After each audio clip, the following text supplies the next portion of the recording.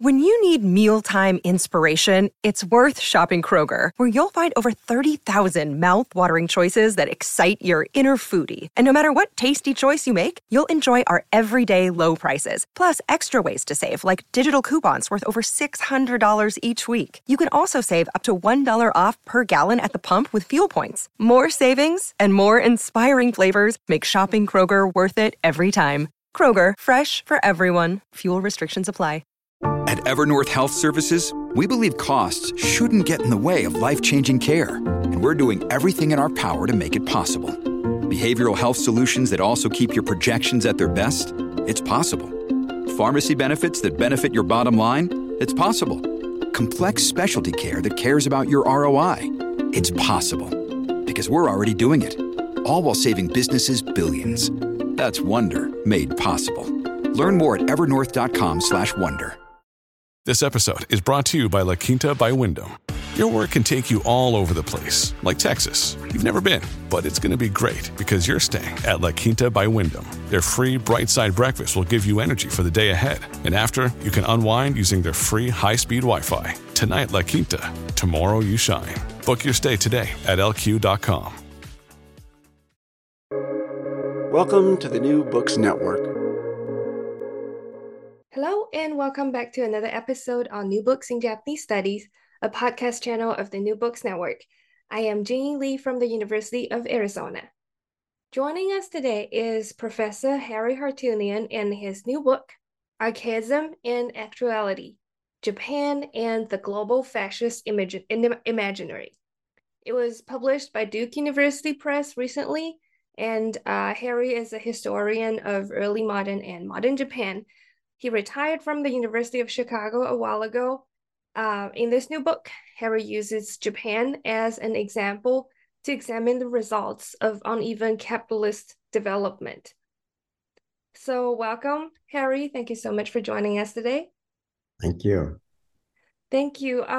Before we jump into the book, can you perhaps tell us a bit what kind of research that you have worked on? I get it's probably a long journey you have come, but how did you begin this book project? Well, I mean, it's many ways. It's parts of it are, let's put it this way, is a kind of summing up of things that I've done in the past. I mean, I've written a number of works that deal with essentially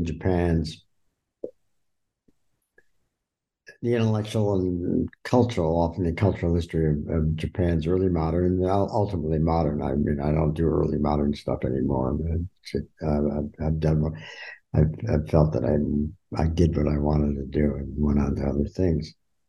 So what I say is that what I mean by summing up is that the longest chapter in this particular book deals with the problem of the restoration, the Meiji Restoration. That was my first book, actually. I mean, it's entirely different, actually. I mean, what I write in this book is as I say, entirely different from what I had written in Toward Restoration a long time ago. I mean, I just changed my mind in a number of things, and I think I was wrong about a number of things, or at least, I don't know if. When I say we're wrong, I'm just saying I took positions that I probably wouldn't take today. Let's put it that way. And I have positions today that I wouldn't have taken that, as a matter of fact. So it's that, but it's also an attempt to kind of think about how one might want to or can organize Japan's modern history, certainly from the late Tokugawa period, into the post-war, our post-war period. Now, and this would be my the way I've organized this book in itself suggests, in other words, a way to look at it. It wouldn't be entirely agreeable to a lot of people that I know, especially a number of my contemporaries. But it's the way that I wanted to look at it. And one of the things that I really wanted to emphasize, for example, is that there's no, between particular moments in Japan's history, I don't really believe that there are causal relationships. I'm not, I'm not one of these people. I mean, I'll lay it on right. You asked the question of how. I think it's an interesting question of how rather than why I wrote the book. And the how is that it's the book is in many ways a reflection of a lot of my own particular, shall I put it, conceits or biases, in the sense that I don't really believe that the past ever leads to the present. I don't, what I want to do is really try to de-emphasize that whole kind of convention that historians use, professional historians, people are trained, still trained in this, as if somehow there is this kind of linear relationship, in other words, between past opening up into the present, basically, and it's progressive, which I don't necessarily believe. It's also about continuity, and I don't believe that history is necessarily continuous. I mean, it's none of those things. And what I tried to do is try to get away from that. On the one hand, get away from the whole idea of being committed. There are two things that I wanted to get away from. One is I wanted to get away from the idea that there's a fixed point in that we start. The starting point is always a kind of fixed moment in the past. Instead, I wanted to really start with what I think is a much more realistic position, is starting from the present, basically, because the past really doesn't exist outside of the present. We do history in the present, basically. The second thing I make no claims of is that I'm not an archivist, and I gave that up a long time ago. In fact, I think my dissertation was, how shall I put it, archivally based. I did a lot of archival stuff on that. A lot of it was worthless in the sense that I couldn't use it, and basically that's what happens.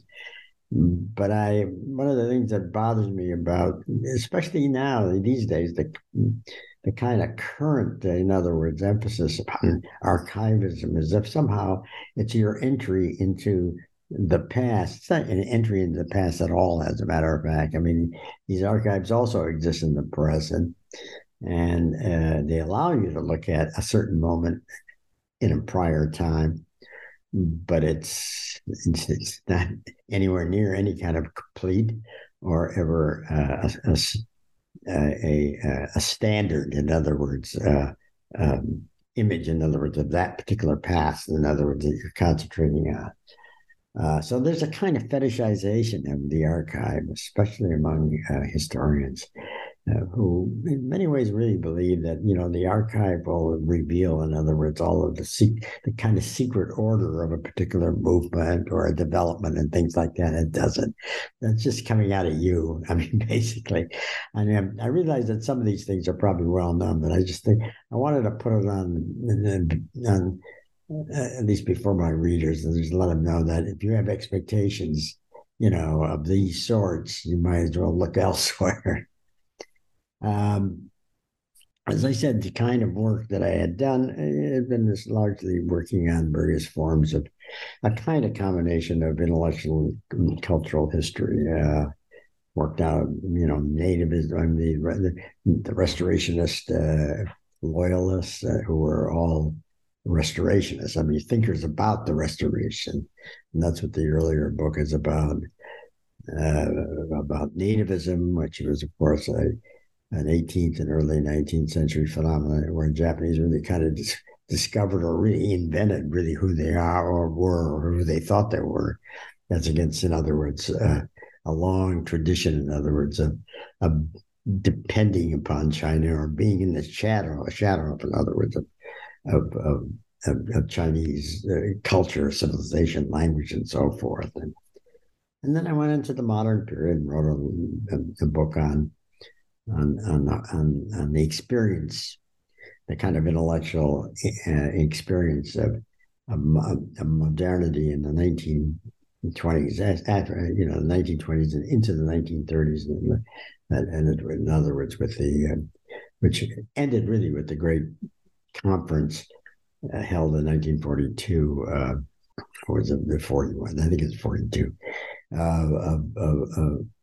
Discussing, in other words, Japan's modernity and writers, thinkers, the philosophers, and how, what was the meaning, in other words, of this modernity, and how do we get out of it? And what they really wanted to do is to develop, which was one of the kind of ironies of this conference, is that while it was really, in many ways, really quite anti-Western, let's put it this way, the kind of modern they wanted, I mean, it was their own, but the whole notion of modernity, in other words, was brought to them, in other words, by the West. I mean, it's so that there's a kind of, as I say, an irony operating in that. And, I've done stuff elsewhere on other kinds of subjects that have nothing to do with Japan. So I don't, on Marxism on the one hand.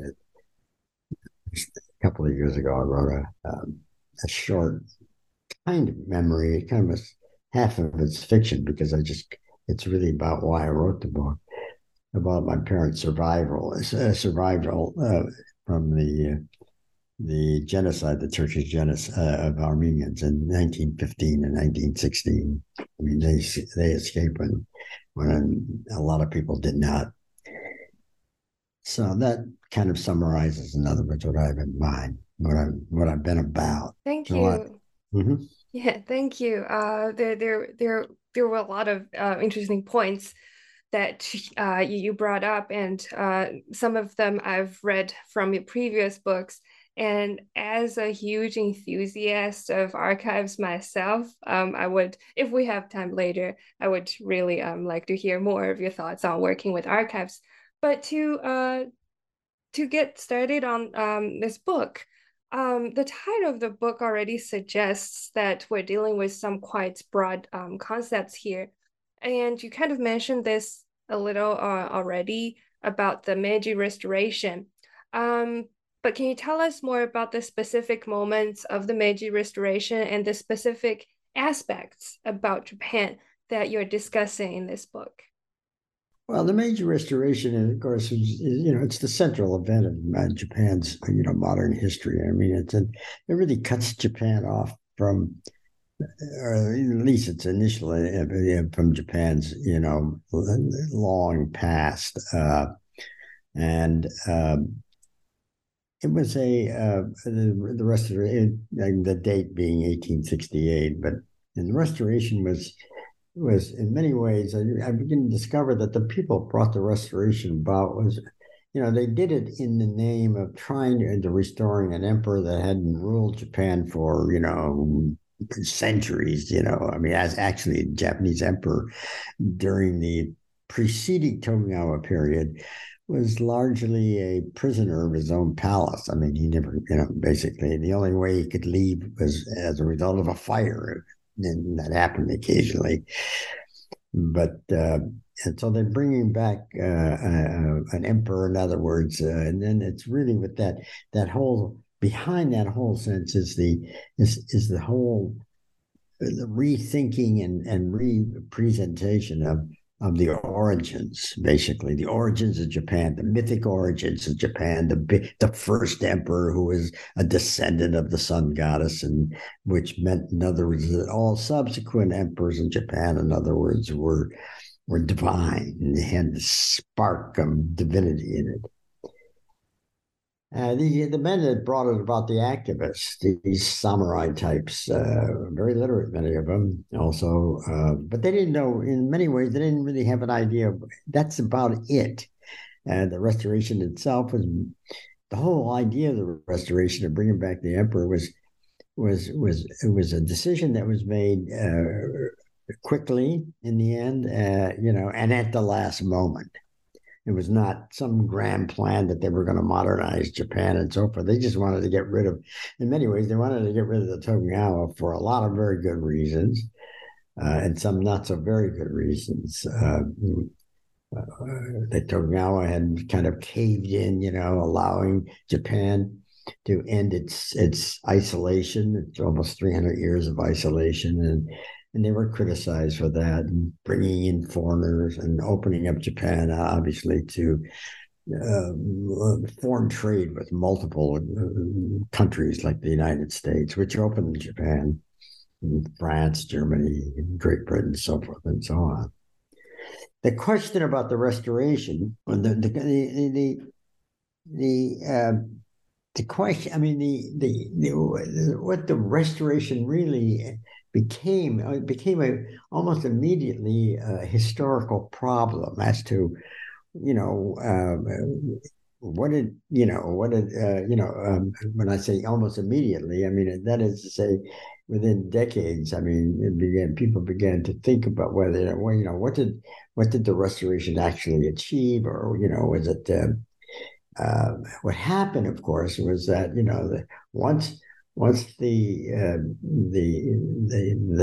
Tokugawa were kind of overcome, once the emperor, who was just a 15-year-old kid, actually, in other words, he had no experience whatsoever, no more so than all of his predecessors. I mean, basically, a 15-year-old kid who took the reign name of Meiji. Was made, to preside, in other words, over this new social formation, a new state. But they didn't even have any idea what kind of state they wanted to establish. And so there is, in other words, what happens is within a few years after 1868, a kind of changeover, where they're and it has to do with the nature of the Japanese leadership and people, in other words, who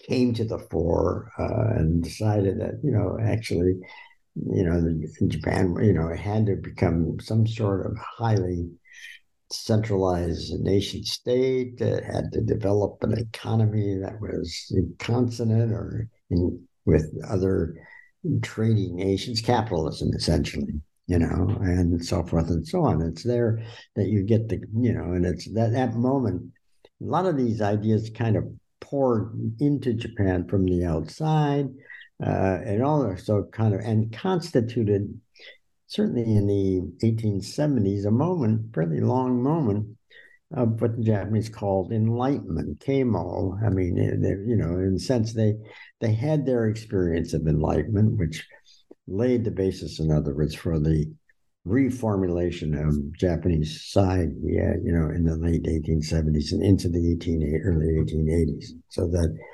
what happened in Japan, and all I'm saying is that, was made possible by the event of the Meiji Restoration, but was not necessarily the plan, any plan associated with the Meiji Restoration. And then from that point on, the Restoration became an interesting historical problem as to what it had done or what it had not done, you see. And one of the interesting things about it is that it had, it was seen at a much later time as something that was still incomplete. There are things that they hadn't done in the 1870s and 80s that by the late 20s and 1930s, people were beginning to talk that, we might need another restoration. And there was a lot of talk about a so-called Showa restoration, taking the reign name of Hirohito,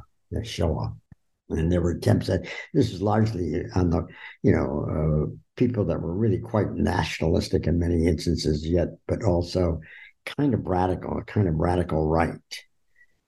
And then there was, of course, the very famous debate, one of perhaps the most central, I think the most central kind of debate, in other words, in modern Japan. It still is. And this was both about the introduction of Marxism into Japan from the late 1920s. In the late 1920s, after all, the Communist Party, I think, was organized. The Japan Communist Party was organized in the very early 1920s. By the late 1920s, there is the beginnings of a debate between two different groups or factions of Marxists. There's the group called the lecture faction, which was associated with the Japan Communist Party, and which was kind of obliged to follow a strategy, a kind of interpretive strategy that was constructed by the Comintern. This is the Communist International, as to what the restoration was and what they still had yet to do. Japan was seen, certainly by the Comintern, largely as still backward, even though it wasn't. I mean, certainly it was not any more backward in the late 1920s than, Russia was in 1917, actually. In fact, probably much more advanced. And that they had, which meant, in other words, that they would study. I mean, and they would look upon Japan, therefore, as a society that has yet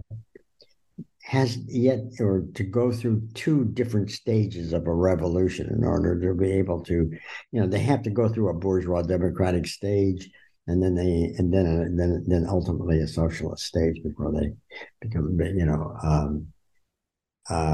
and they were not at that point yet, according to the Comintern. But the other group were Marxists, but they had left the Communist Party and were opposed to the idea that, they had to toe a line that was presented to them from the outside by foreigners who really didn't know, what Japan was about. And it was an interesting debate. So one group was called the lecture faction, tied to the Communist Party, and the other group was a Marxian group, which was referred to as the farm labor group. But they were not. They were Marxists, but they were not members of the Communist Party, and they believed that Japan, the restoration, was the first stages or the opening of what they call the bourgeois democratic revolution. In other words, it was already in the first stage, and that they were on their way, in other words, to a second stage. So you can see the kind of difference. There were really two discourses, and when each one presenting, there's papers, there's a whole, you want to talk about an archive. I mean, that discourse produced an enormous number of essays and books and so forth. You have no idea. It's like a mountain of material, from roughly 1928 until about 1933, when it was shut down basically by the state, because they were critical of, obviously, the state. And especially in the lecture faction of the Kozaha, which were very much concerned about what they called, kind of emperor, kind of an emperor state fascism. I mean, largely referring to the bureaucracy, the imperial bureaucracy.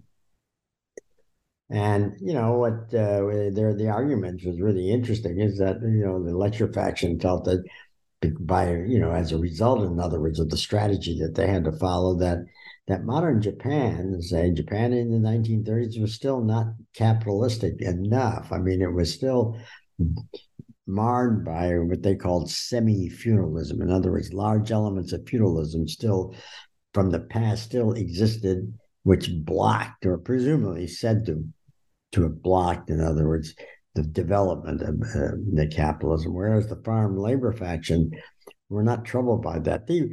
It's really kind of interesting when you begin to look down and you look at the personnel, but the lecture faction were mostly historians, largely working in the Tokugawa period and trying to argue that, there was very little evidence of capitalism developing in the Tokugawa period, whereas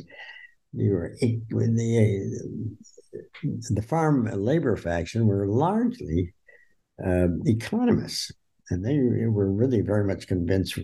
They were much more concerned with the present, not necessarily the past. There were historians in that particular group who did talk about the Tokugawa period, some really quite outstanding historians, as a matter of fact. But you could see the difference, and there were just kind of two discourses, talking past each other, basically. And what they did in the end, I mean, it was important intellectually because it really introduced into Japan Marxism as an interpretive, as a social science as well. I mean, it I mean, it became a dominant social science in the late 1920s and 1930s. I mean, produced an incredible tradition of scholarship in sociology, ethnography, anthropology, and ultimately history. But as I said, it was shut down. Many of the participants, especially the lecture faction, were imprisoned and were subjected to what Japanese call conversion. They had to kind of renounce, in other words, their affiliation, or they were in even greater trouble. That's another story we don't have to get into. But so the restoration, in other words, becomes, in other words, and it, even to this day, I mean, there's still echoes of that in that discourse, that development, and there are probably more contemporary historians. There are fewer of the Marxian sort, the kind of classic Marxian sort, and that they're much more, many of them are much more conservative, and see the restoration. You could see it in the centennial of the Meiji Restoration of 18, and it was in 1968. I remember, and a lot of produced a lot of stuff by the state, produced a lot of material on the restoration, and you see that another way of looking at the restoration, or what the restoration was a nationalist event, and what it did was, a national event that modernized Japan economically, socially, and so forth. So, I mean, it's in many ways it has, it's an event that obviously will never really go away, at least as far as the Japanese are concerned. So each generation kind of comes to it, in other words, with a different perspective. Now that we're talking about the 1920s and 30s, I would like to move on to your next couple chapters, which are about the fascist development around among the thinkers at this time. But I guess before diving into that, can we spend a moment to talk about this very important concept that you use throughout to discussion about passive revolutions? You use this, yes, throughout the book. Can you unpack this part a bit for us? Pardon me? Yeah, I could say a lot about it if you want. I mean, passive revolution is a concept that was which describes what it really is. I mean, it's a revolutionary that is evolutionary more than revolutionary. It's kind of a work in progress. It was organized, or at least it was conceptualized, by Antonio Gramsci. Gramsci was a contemporary of the Russian Revolution, or these two, both revolutions in 1917. And one of the things he drew from that experience, obviously, was, the kind of practice, in other words, that seemed to characterize especially the Soviet revolution, and that the Soviets, once they were in power, were really, I mean, they had to rely upon, personnel, institutions, past practices. They had to bring those on board. I mean, at the same time that they were trying to develop a new kind of economy, not a capitalist economy, to be sure, but a new kind of economy. And what Gramsci gathered from there is that he saw, as a matter of fact, the importance, in other words, of these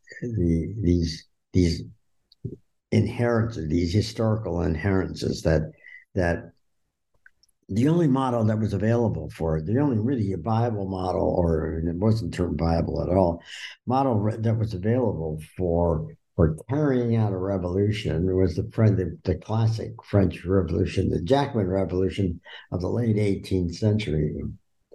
And that revolution was a total revolution. I mean, and as Gramsci noted, I think obviously quite rightly, and very early too, is that he says it can't be a model for the kinds of transformations, in other words, that are necessary in the 19th and 20th century. As a matter of fact, the French Revolution, the Jacobin Revolution, was an effort at a total revolution. Everything had to be overthrown. Everything from the older, the old regime, the old society had to be gone. I mean, right down to the calendars. They developed their own calendar for, and that turned out to be a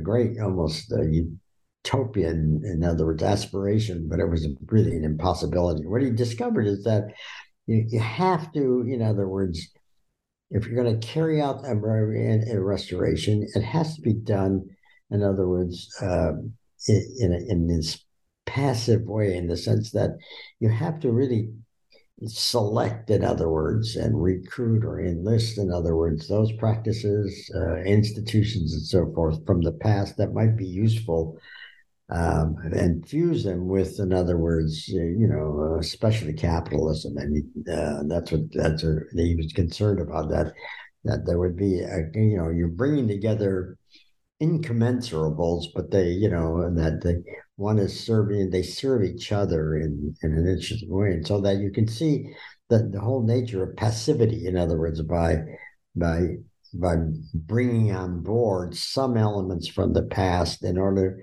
to prevent perhaps the excesses of capitalism. I think that's where he looked about it. So that in a sense, and the other thing he saw is that those elements from the past, in other words, have to come from the past of a particular society. I mean, Italian, Japanese, German. I mean, he's as a matter of fact, Gramsci in the early, I think 1930s, he was in prison by that time in Italy. I mean, he saw Japan as an example. Japan, Germany, a number of other societies, transformations.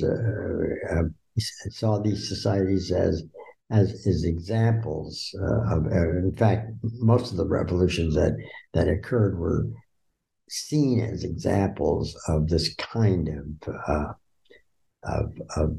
passive, revolutions, many of which, of course, end up in fascism, as did Italy, as did Japan, as did Germany, and so forth. I mean, we don't need to go into that. I mean, that becomes another kind of a much more kind of a sticky problem. I mean, because it has to do with how Gramsci looked upon liberalism, for example, and what liberalism ends up doing.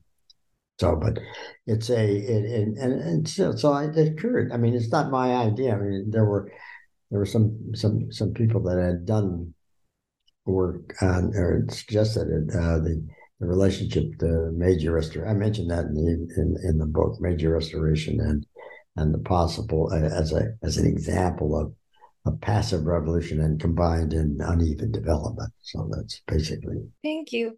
And since a lot of the book is about fascism and Archaism, and now that we've established how these modern Japanese philosophers thought about the Meiji Restoration, can you tell us a bit of how you're discussing the formation of fascism in Japan around the 1930s, and I guess how it differed from the kind of fascism in Italy and Germany because of the Japanese interpretation or understanding of capitalism at that time? Well, I mean, one of the things you learn, of course, in making these discrete comparisons is that capitalism itself, wherever it's established, and this is the way I would have answered, or I would answer your final question, as as far as modifying capitalism, is that it invariably, and certainly in the way that it's developed under the under the sanctions, in other words, of what we call the passive revolution. And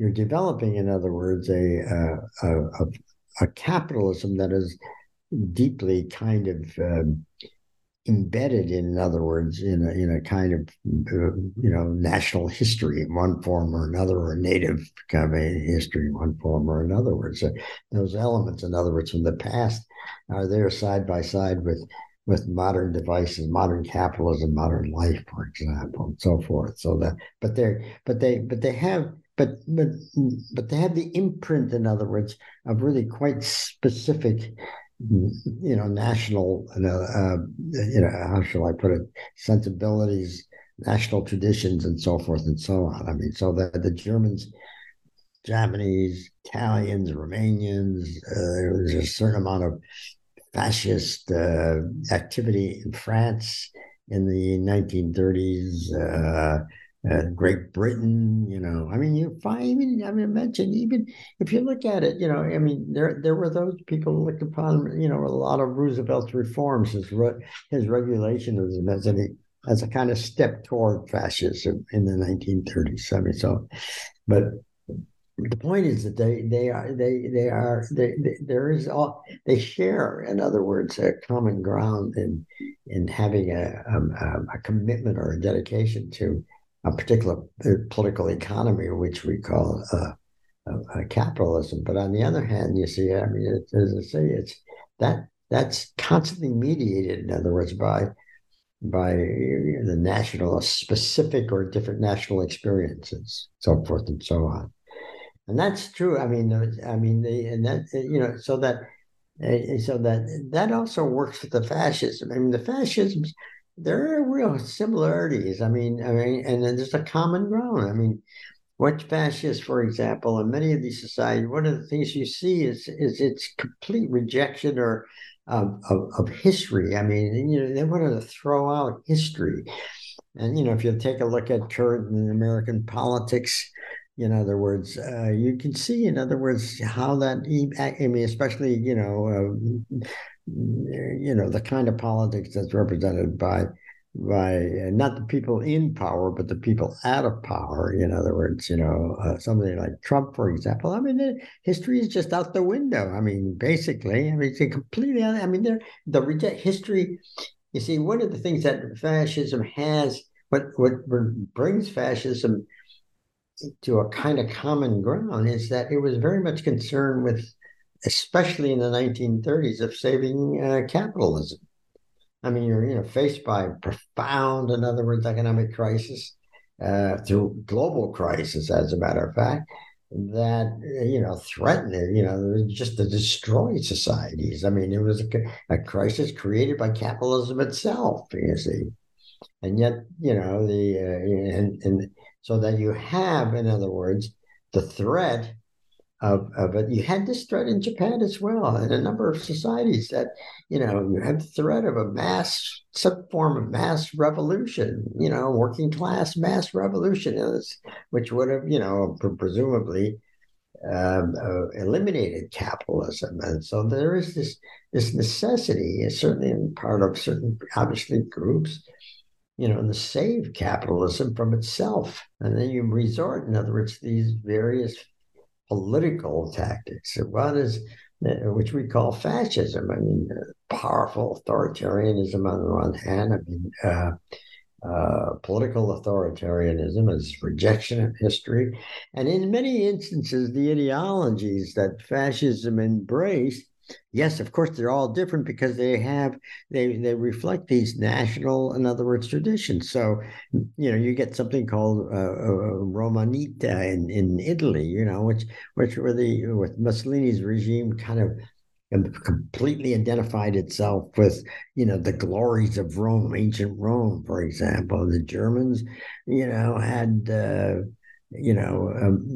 what they called represented were represented by the 1,000-year Reich. In other words, Germany would which was a medieval, basically an old medieval kind of concept.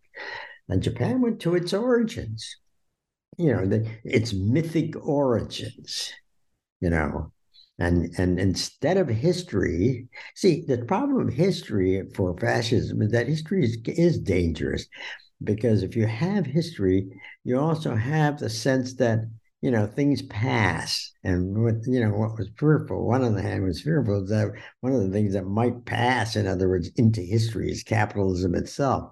So you don't need, you really don't, really don't want that reminder, and you don't need a reminder that things in the more immediate past or another time might have been better than they are in the present. I mean, history is dangerous in many ways in that sense. But it gets replaced, in other words, by these archaic myths, one form or in other words, which are used, in other words, and which are, I mean, these myths, you appeal to these myths, in other words, in order to, this, to redo or kind of resolve, in other words, the problems of the present. The present is really what fascists were particularly concerned about. So that in the case of the Japanese, but I don't think the differences were, despite the content of these ideologies between these various countries.